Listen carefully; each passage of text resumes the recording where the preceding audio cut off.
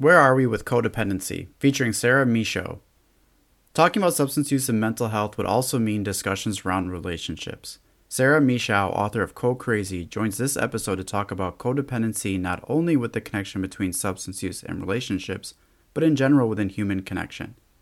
How accurate are we with using the term codependency? Are we looking at changing the language around it? What are ways we can direct it towards being more comfortable with ourselves?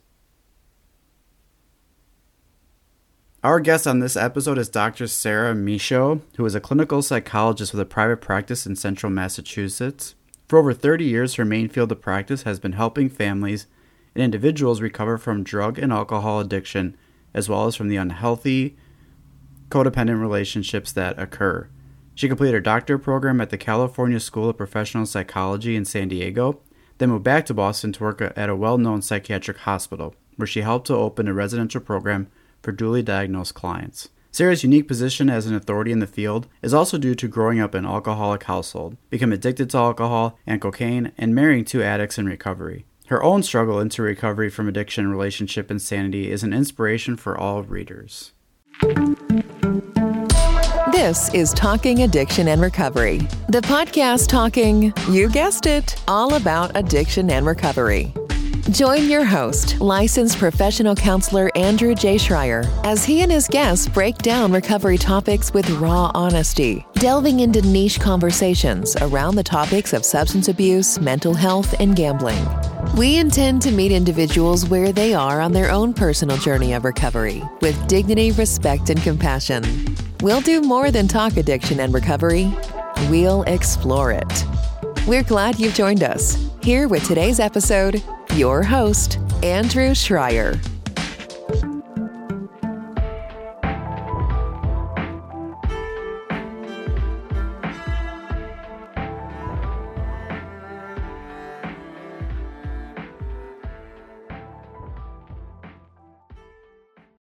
All right, welcome listeners to Talking Addiction and Recovery podcast. My special guest today is Sarah Michaud. How are you? I'm doing great, Andrew. Thanks for inviting me. Yeah, so you were fortunate to give me a copy of your book, which is Go Crazy, One Psychologist Recovery from Codependency and Addiction. And one of the first questions that I have, which is very interesting, is it's a memoir and a roadmap. And as a clinician and as a person in the helping profession, we often talk about disclosure. Yes. And here you are putting out your story. So I'm curious, how was that for you, not just as a person with lived experience, but also how was that for you as someone in the helping profession? Right.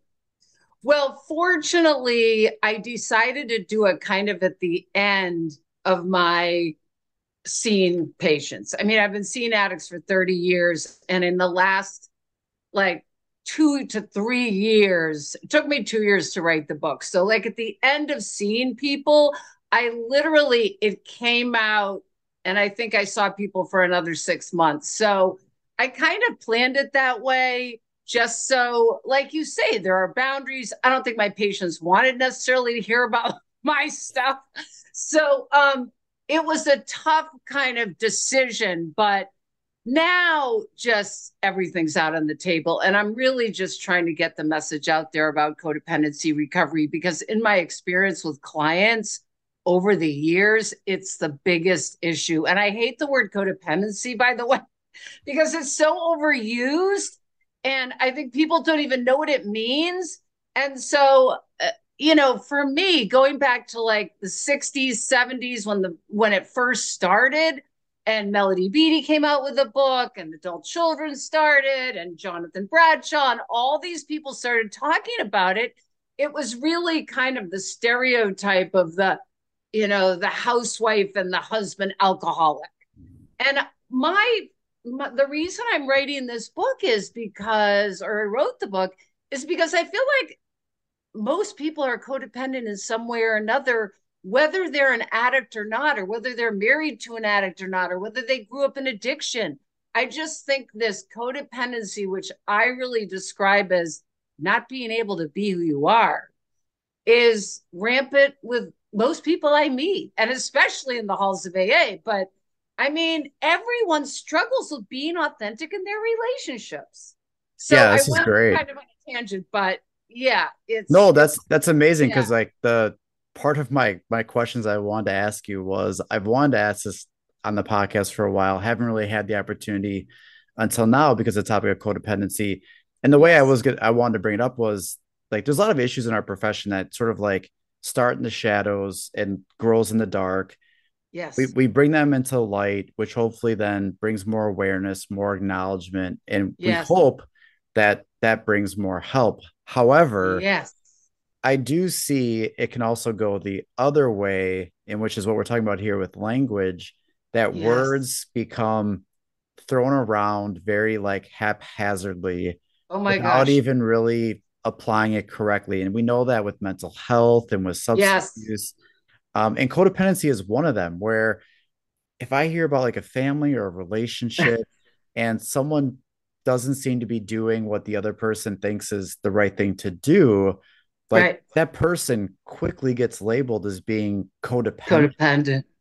Oh, so many words right now. We could talk about this forever. Trauma. I mean, how often do you hear trauma now? Trauma, codependency, narcissism, boundaries, all these words that are in the lexicon now. It's like they've been taken kind of from professional interpretations over to just like these general words everybody uses.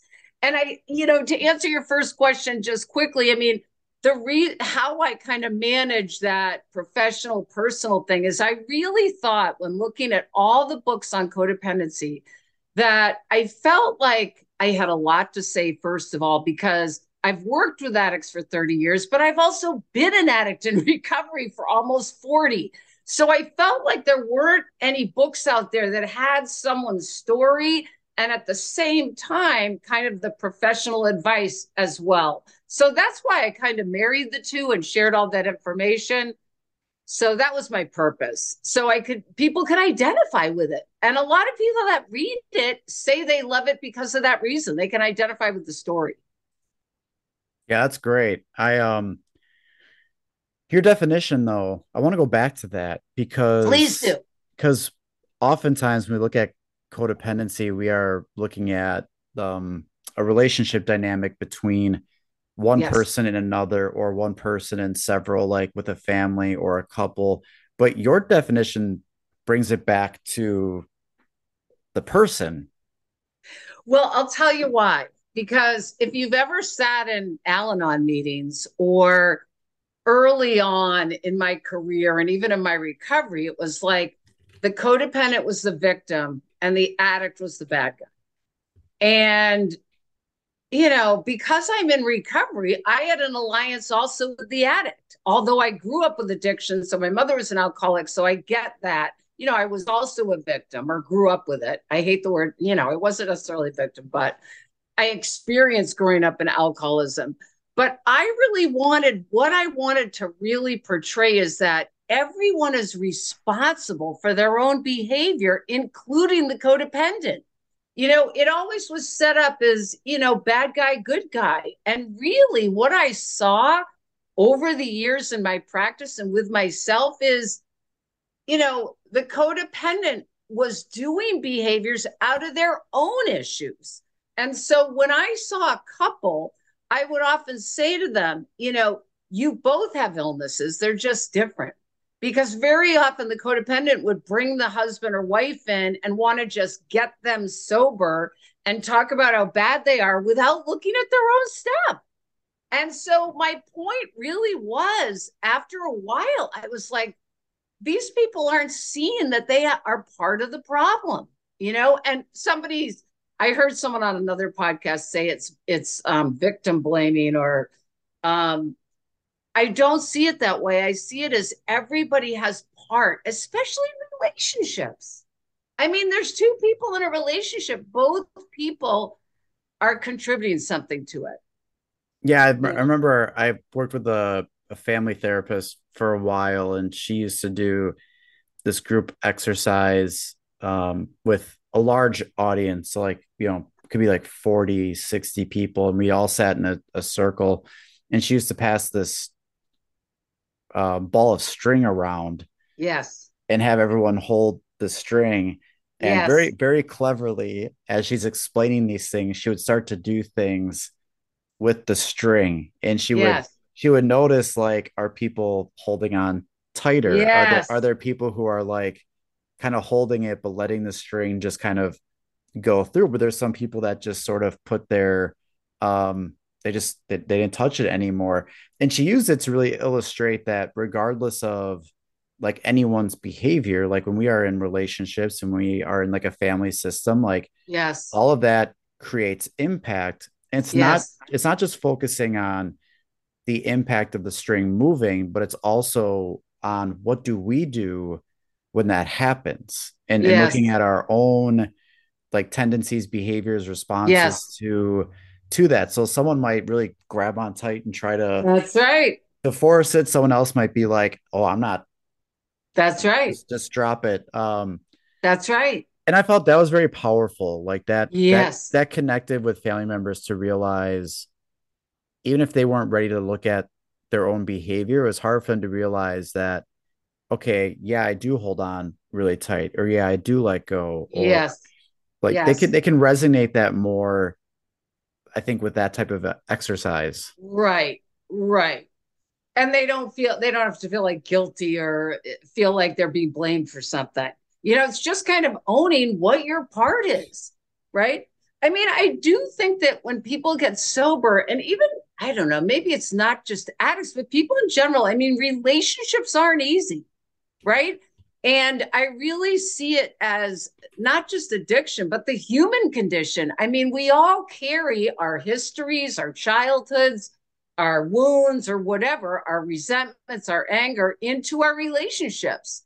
And it's so easy in a relationship to start pointing the finger rather than, wow, how am I creating this? What is my part? What have I contributed? Sometimes addicts will say to me, or an alcoholic will say, geez, I feel so guilty. My poor wife. And they'll go on and they've been married for 20 years. And I will say, and some people may be offended by this, your wife stayed for 20 years. I mean, it wasn't just you, right? Both people were in that relationship for whatever issue. So, you know what I'm saying? Both people have some responsibility.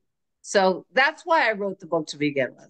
And I always notice that too when there's some people looking at it as, it's this one behavior, and Yes. substance use always gets like the bad rap. Like that's a card that gets picked for Right. anything. Like sometimes relationships have their own struggles, and it doesn't mean it's because of that. Like remove substance use in their relationships that still And have then you see what's really issues. there. You got it. But we do see that when I notice when I work with families over time, and let's say I get someone and their goal is, they want to be abstinent and they achieve that.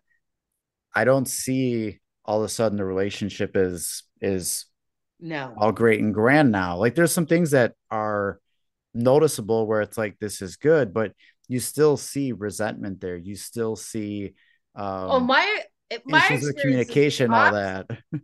Absolutely. In fact, I think it's the opposite. I think very often people have been, one person's been a substance abuser, the other person has been subject to it, and for whatever reason has been in it.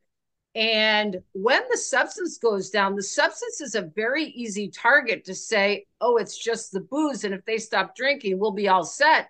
And then it can be a symptom. I mean, it could have been there before, but it's also just kind of this easy excuse when many relationships after the substance is down, they realize they hardly know each other. I mean, that happens a lot. Yeah. Happens a lot. And that's why a And lot like yes, recreating, or it's a new relationship, not absolutely. going back to an old one, and there's sometimes one thing that comes up a lot in couples work is, I don't want to say a lot like this is everyone, but there's also a discussion around, like being with or with couples of the idea of someone, Right. and not who they are. Who they That are. there's this idea you have of them, that if they could do this, if they were like this, if they, I mean, this is a person that you're creating that isn't the one that you are with. And that can be a challenge in, couples work and family work and all that. Oh, we could talk about that forever because I'm having this conversation with a buddy of mine a lot because he's just started dating. And I think I'm a little tainted because I've been in relationships for so many years that I always say that first 90 days is literally one big projection. that that our idea of love, our idea of what we want someone to be, everything we see is through this lens again of our history. It's very hard to see who someone really is for quite a while, or even to be ourselves in the relationship. That's part of what this whole healing from codependency for me has been about, is getting just more and more in touch with who do I want to be, what matters to me, who am I in relationship, what do I want, what do I need, not being externally focused all the time, which is what most people do because they're operating out of a fear of not being loved, a fear of not being attracted, not being liked. And so they'll do all these things that get someone kind of in, but then you have to maintain that and you get further and further away from yourself. So, it's tricky. Yeah. There was Yeah.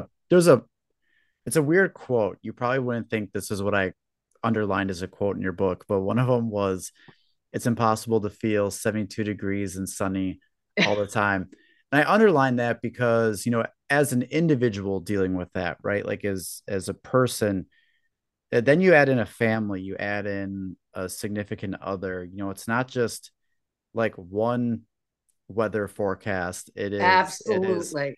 It is several. So then it's how do I be okay when it is 72 and sunny, but a family member of mine or my significant other is currently in 60 and rain. Absolutely. I think there's, when we're in those relationships, we struggle when we see people, struggling, like when they But are.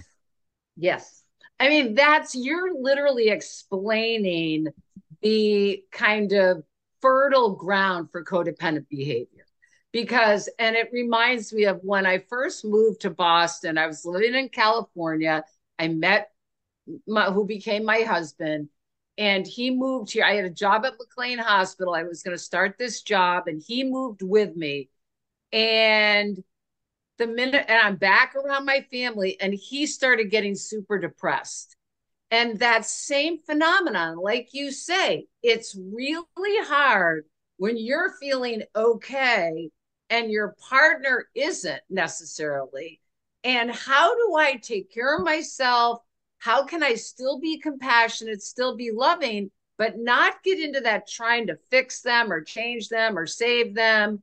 And what is that about? And it's still about, again, it's staying focused on yourself.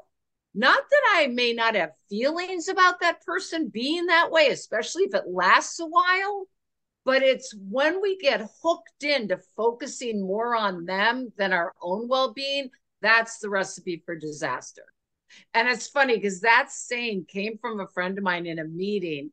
And he said, all addicts want to be 72 and sunny all the time. And I just love that because, like when we were using, we were always trying to find the perfect combination to just feel exactly right. So, anyways, go ahead. No, you see a lot of people with that too, like even tying it to the weather, like Oh, right. how Yes. much mood gets impacted by that, where it's like, Yes. if it could just be like this, then Right. it'd be a great day. The moment, oh, rain might come, or Right. Right. I then know. that throws everything off in perspective. And it was just really interesting to dive into with the codependency and with, relationships, how that plays a role in that. And I like how you describe that, like that's like the fertile ground of, of codependency. I know I want to bring this scenario to you because Go ahead. this was something that several years ago I realized, this to me seems like some codependency, and it had me look at it in see in a different way. So I was working at a residential program, Okay. and the substance use, they lived there, they couldn't leave, they couldn't go anywhere, couldn't have a cell phone, and they each got like, maybe a half an hour time spot a day to call maybe like a family member, a loved one. Okay. um Department of Corrections contracted, so pretty structured, Pretty right? serious stuff and very Yeah. structured. Yes. Yes. So, and this was also the time where we were having a lot of, when I started, there was a lot of, sometimes um, older adult males in the program Yep. using alcohol, maybe cocaine. But after a while, we were starting to see younger adults in their 30s who were having struggles with like the prescription opiates and Yes. heroin, right? So Yes. I remember there was this one kid. He just seemed like a kid because just Right. so young, Right. but probably like in his early 30s, had a girlfriend. Yep. And I remember he was waiting for her to call, and Yes. he called her and she didn't answer. And then he was waiting to see if like she might call back. And I just remember seeing his Oh, anxiety. emotional Yes. disruption. Like Yes. nothing else was okay for him, and his No. his his mind was going all over the place. He was having like some pretty irrational thinking about like Yeah. Where she what was was or what happening. she doing. Yes. The turning point was we were about to have, I think group was going to start maybe in like 15 minutes. So now he's also like, well, if group starts, then like I can't I like, can't get the call. yeah. Right. I know But that feeling. then all of a sudden I remember this is what really sort of gave me like an aha moment was she called, and all of a sudden it was just like a He felt snap. okay. He was just like back to normal. Like that entirely Absolutely. went away.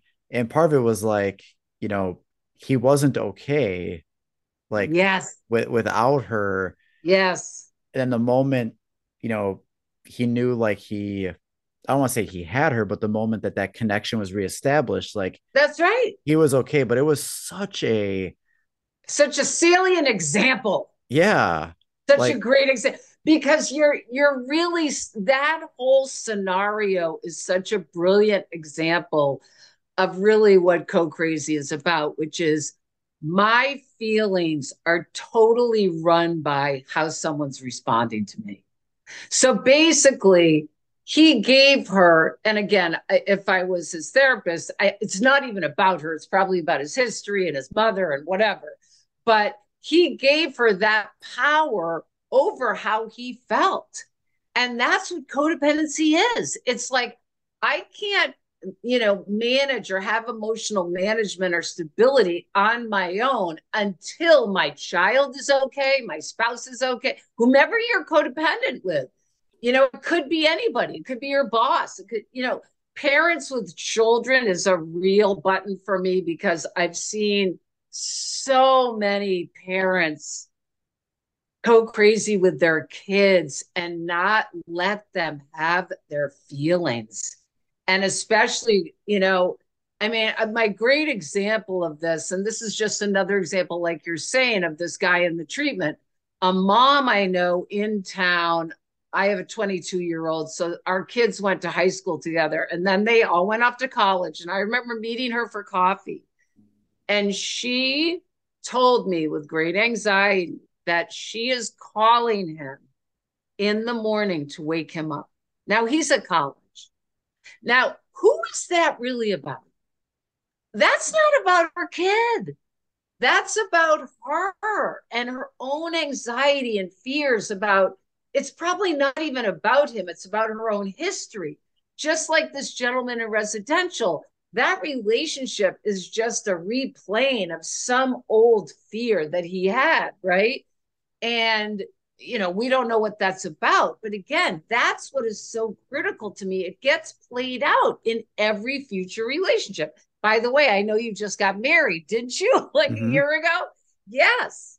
I mean it happens in our, to me, the more intense the love is and the more possibility of the fear, right? So it's kind of, again, is this recipe to have those behaviors because we care so much. And Not always, but I'm just saying. yeah, and Yeah, when I worked with him, you know, when we used that example to really open up it's a the great door, example. because it was a pretty like it wasn't anything really. It was about a phone call, right? So But it's it sort was of, so yeah, obvious, so obvious, but his emotional state. it was easy to broach it with him to be like, hey, like when you were waiting for that phone call, like it wasn't That's like I was right. trying to dive deep into something that he Yes. might not be ready to. But with him, you know, I started looking at, like the behaviors that he has. And I was just kind of looking at it really from him that like, when you didn't hear from her, and she didn't answer or call you back, like you weren't okay. Right. Then the second that she did, you were Right. okay.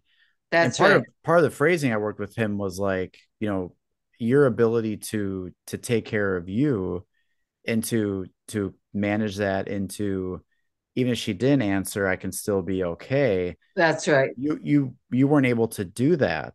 If Right. she didn't answer and then group went on, you probably would have been a disaster. You Right. He would have had an opportunity to get in touch with, I give that exact same example in the book. I think when I'm talking about obsessive compulsive thinking, I give this example of, this woman who, same thing.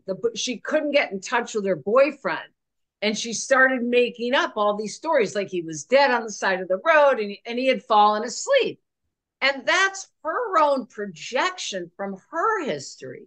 Do you know what I mean? She had, a dad who had abandoned her and all these fears. And that was getting reenacted with this boyfriend.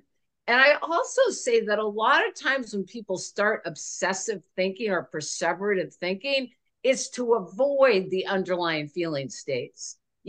Obsessive thinking sometimes is a way to stay away from how I'm feeling.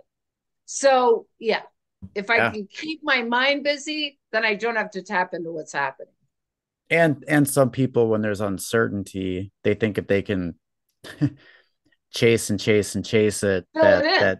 Yeah, but normally those things are not, you know those things just keep, fueling it and fueling it. that's right. There's Right. there's another really great part of your book that I want to talk about, which Sure. was your quote was, it's often hard to see the truth about others.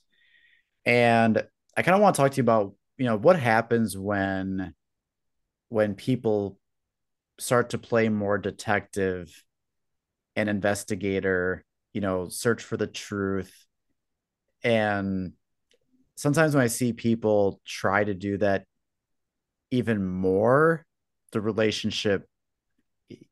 So they're a little Are you saying they get kind of paranoid about they become more controlling? I'm trying to figure out what you mean. Like I see people who they just need to know the truth. Like they don't trust someone, and this person can say something and do something, and there's still a part of them that doesn't know if they're being truthful. Like, well, did they really go out and use, or did they go out and engage in a behavior that they shouldn't? And sometimes I see people try to be more detective, like they're trying to um check I would say phones. They're trying to, they're yeah, already hooked into the code crazy. for sure. And I just kind of, Yeah. it's part of that thing where people think if they knew the whole truth, Yeah. then I would be okay. It's the same thing. You're exactly right. It's like I have this trust issue. So I'm going to keep questioning, my partner if they're 5 minutes late or whatever, rather than resolving where my trust issue comes from. And the fact is, I can't control anything my partner is really doing. I can control how I feel about it and what I say about it and set some limits. But if that's a pattern of behavior where someone needs more and more information, the thing is, it doesn't matter how much information. It's still their issue. Do you know? And You there's said still it. things that will, like, you can never know No, all. you can never know. Like I realize that trap when I'm a clinician, and if Right. I have someone in session, and if I'm ever trying to focus so much on, like, is this a lie? And Right. how do I, like, when I start to try to be more detective, I think I Right. lose my ability to be the better counselor that I can be, because now I'm trying to like step into a Right. role that I don't have to Right. do. Like, that's not my role to investigate and determine and detect, but it's easy for people to fall into that. Yes. Well, and it's really looking at what's the motive behind it. Like, what is happening where I feel like I need to do that? I mean, if we're working with addicts, let's face it, addicts lie all the time. So, I mean, it's like, it's really, I just recently saw a client who, we terminated November 1st because I sold my house and kind of finished my practice. And she ended up relapsing, and it turned out that she'd been lying to me about some stuff. And I thought, wow, like you still can never know. And you're right. I mean, we can only deal with what our clients are presenting. I mean, we can explore and ask some questions if we want more information. But if it becomes more about us than what's right for them, that's really the question. If you're doing it more because you're having some countertransference of some feelings, that's the issue, rather than trying to get some more information about something, Yeah. right? Yeah. Yeah. Yeah. How do you have that conversation with, you know, the the family member who is, you know, Yeah. struggling with, if I, you know, if I catch them and they did Yeah. do this, and and plus I always tell them, like, the one thing that I do use is, by doing this, do you think catching them will make you, like, this is gonna feel better? Like, this is, so it's like a trap. They have like this anxiety and this worry about not knowing, but also, like, what you are attempting to discover or search for is also not healthy for you. No, Like, because it only works for a split second. Say you do find a bottle, then what? You know what I mean? Or whatever, or find out about. I mean, it's always, and that's what this book is really about. That co-addict, I'll call them. The whole idea is to stop focusing externally and focus internally. Because that drive to find, if I find them doing whatever, is really about me. And the more I focus on myself, the more happiness can occur and peace can occur. Because if I'm focused on what they're doing, then my state of mind and my happiness is always in the hands of someone else. And that's just no way to live, do you right? I think mean, that's really what it's about. do you think these are things, I mean, I think I know the answer, but I want to ask you anyways, because I look at, like, mental health, coping skills. These are things that we should be talking about and educating and learning at a much younger age. Right. Like, not usually I introduce coping skills and knowing things about what goes on way after the fact, not like at a prime time, like a young age. Right. But we don't really do a lot with teaching youth, teaching kids about these relationship dynamics Right. and about being okay with yourself, and being okay. Yes. And doing esteem, it's like that esteemable acts to have self-esteem. I mean, the trouble is, and I mean, this might be too Freudian of me, but I really think those early object relationships, right? My relationships with my parents are going to be the paradigms for what I play out, right? So it really depends. I mean, I can honestly say, I mean, looking at my son's friends and how their parents were, a lot of them now are having struggles with relationships. And for whatever reason, whether the parent was too overly involved with them, I mean, I think the two extremes, either neglect or over involvement. But you're right. If the parenting relationship is problematic, then they have to be taught in another way. I mean, how many people have great parent relationships? I mean, hopefully some, but if a kid's growing up in an environment where it's not the best and that parent isn't validating him or whatever, having time for him or her, or, you know, being a appropriate parent, it's hard for them to not then bring those issues into my romantic relationships or my friendships. I mean, I see this played out all the time with patients with, you know, this, like people start going to meetings and then they'll try to have some friendships, but then they'll believe, oh, they're best friends and I'm not. And all these like junior high school and dynamics get played out. I mean, friendships is a whole other arena that a lot of early relationship dynamics get played out with. And especially in recovery, and it's really important because connections are like literally the quintessential component for people's success.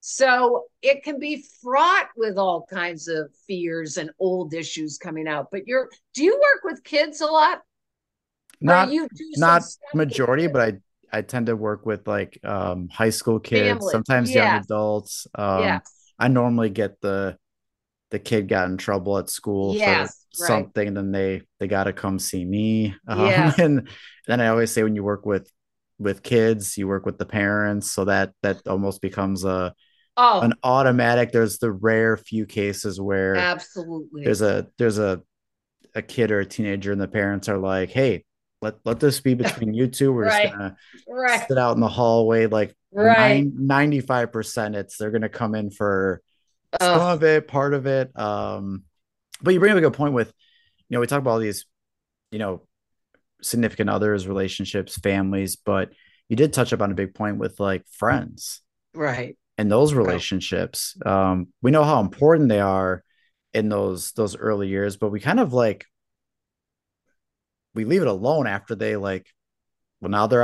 now they're out of school, now they're on to this. But those are, I Right. think that's an area of, you know, unaddressed dynamics. Right. And it is so critical. I mean, I know my son, his male friends were just so important. And I think, God, we could get into this whole topic though with isolation now and all that stuff.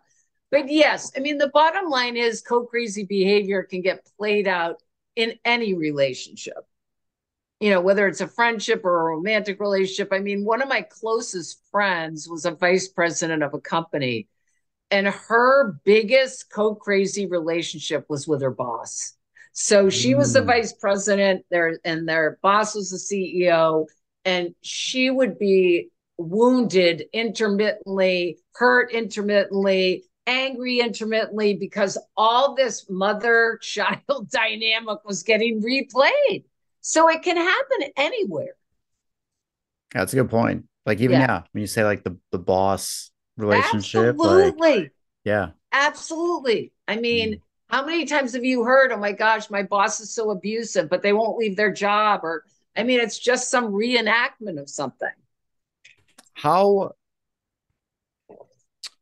if you were working with someone, what's the best place? And this may be very general depending on the Yeah, situation. Like, we cater and we sometimes, like approach every person different. But like do you have like a starting point where you try to in your past work and stuff that you've done, like where you've tried right. to these aren't easy issues to bring up. This isn't any easy spot Absolutely to right. the way I saw the door opening with that one story that we talked about was Yes. the phone Yes. call, and to be able to just sort of acknowledge that and do that. But that's not I think that's one of those special stories that don't happen all the time. Right. so Right. so what's a way or a starting point that you have found can be really like that opening door to getting into some of this work with people. Well, I do think, I mean, I think most of the people that I see, I mean, most of them are getting sober, but once they get sober, the biggest problem is their relationships. Now, I see probably 95% women. So I'm not sure if for men, you know, the men I've seen, sometimes the priority was the relationship and sometimes it wasn't. But I think if someone's struggling in a relationship, it's looking at, well, what keeps happening? What are the patterns? Do you know what I mean? What are the certain situations that are upsetting for you? And then why are they upsetting? I always talk about looking at the activations.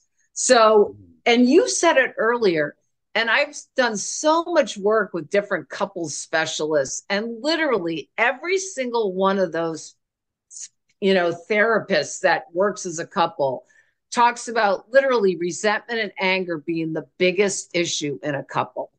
So I think when people come in and they're upset or angry about something, it's a place to start looking at, geez, how do we connect that present anger to the past in the sense of what activates you? Oh, well, they're late all the time.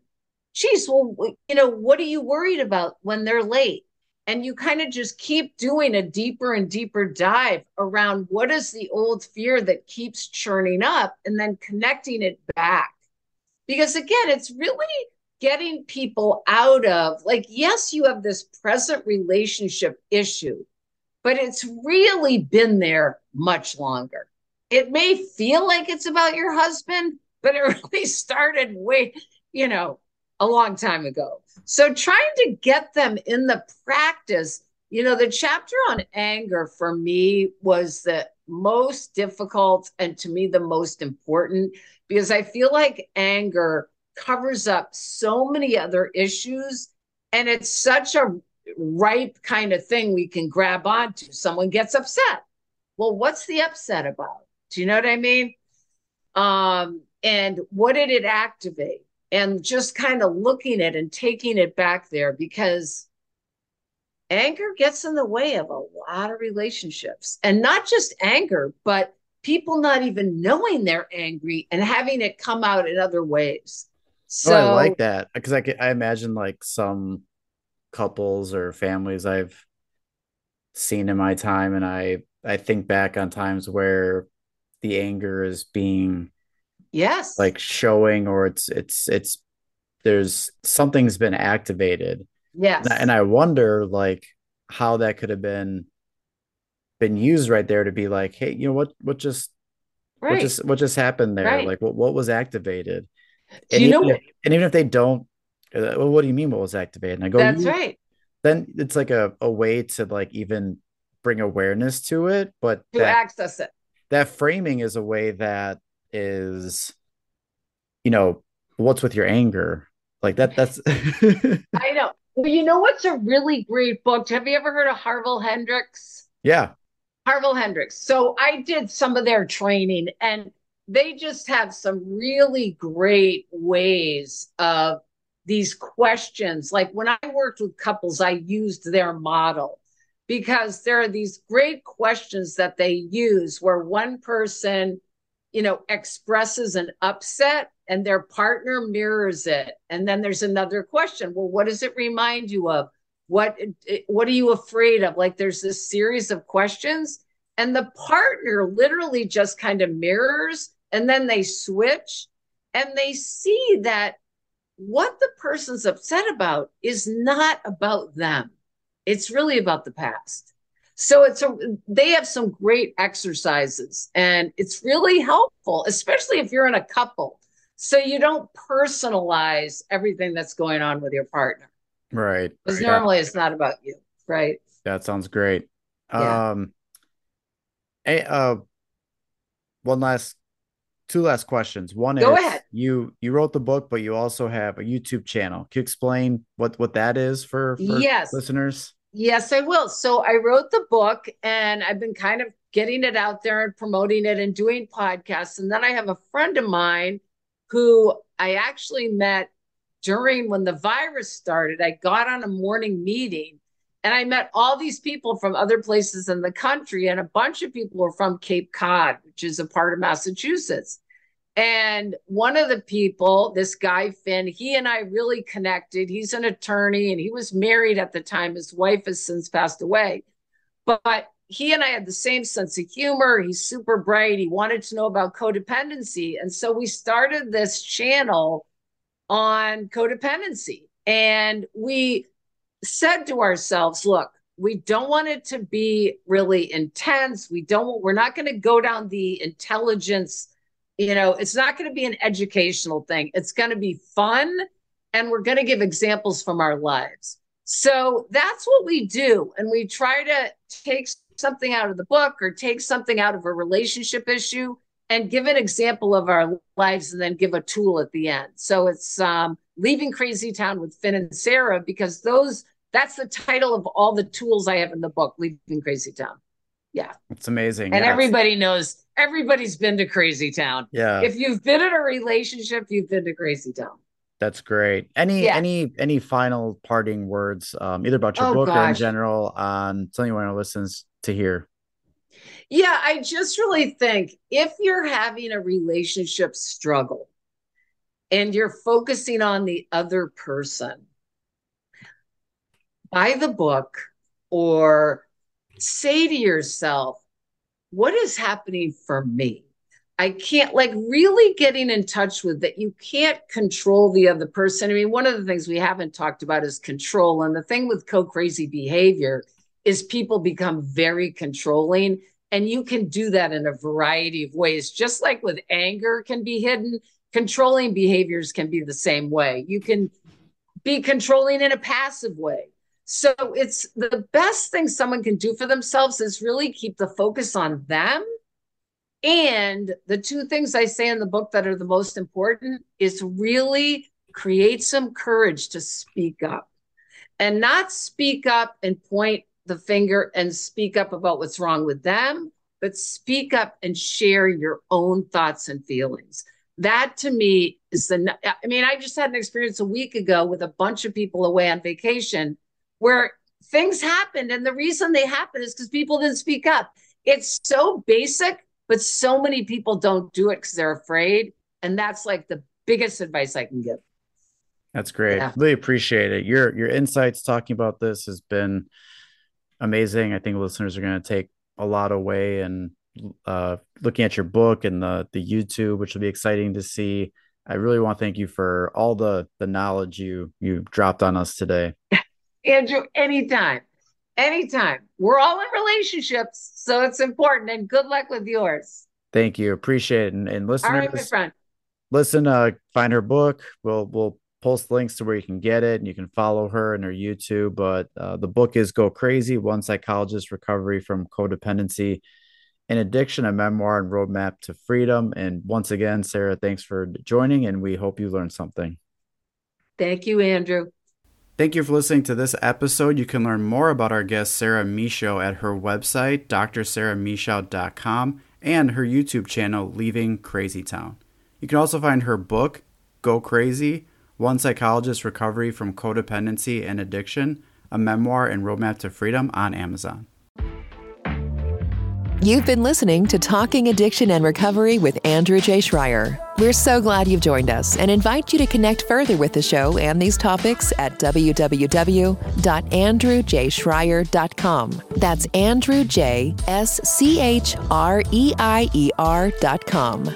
You can also email us directly at talkingaddictionandrecovery@gmail.com and connect on social media, Instagram at Talking Addiction and Recovery, Facebook Talking Addiction and Recovery Podcast, and Twitter at TalkAR_podcast.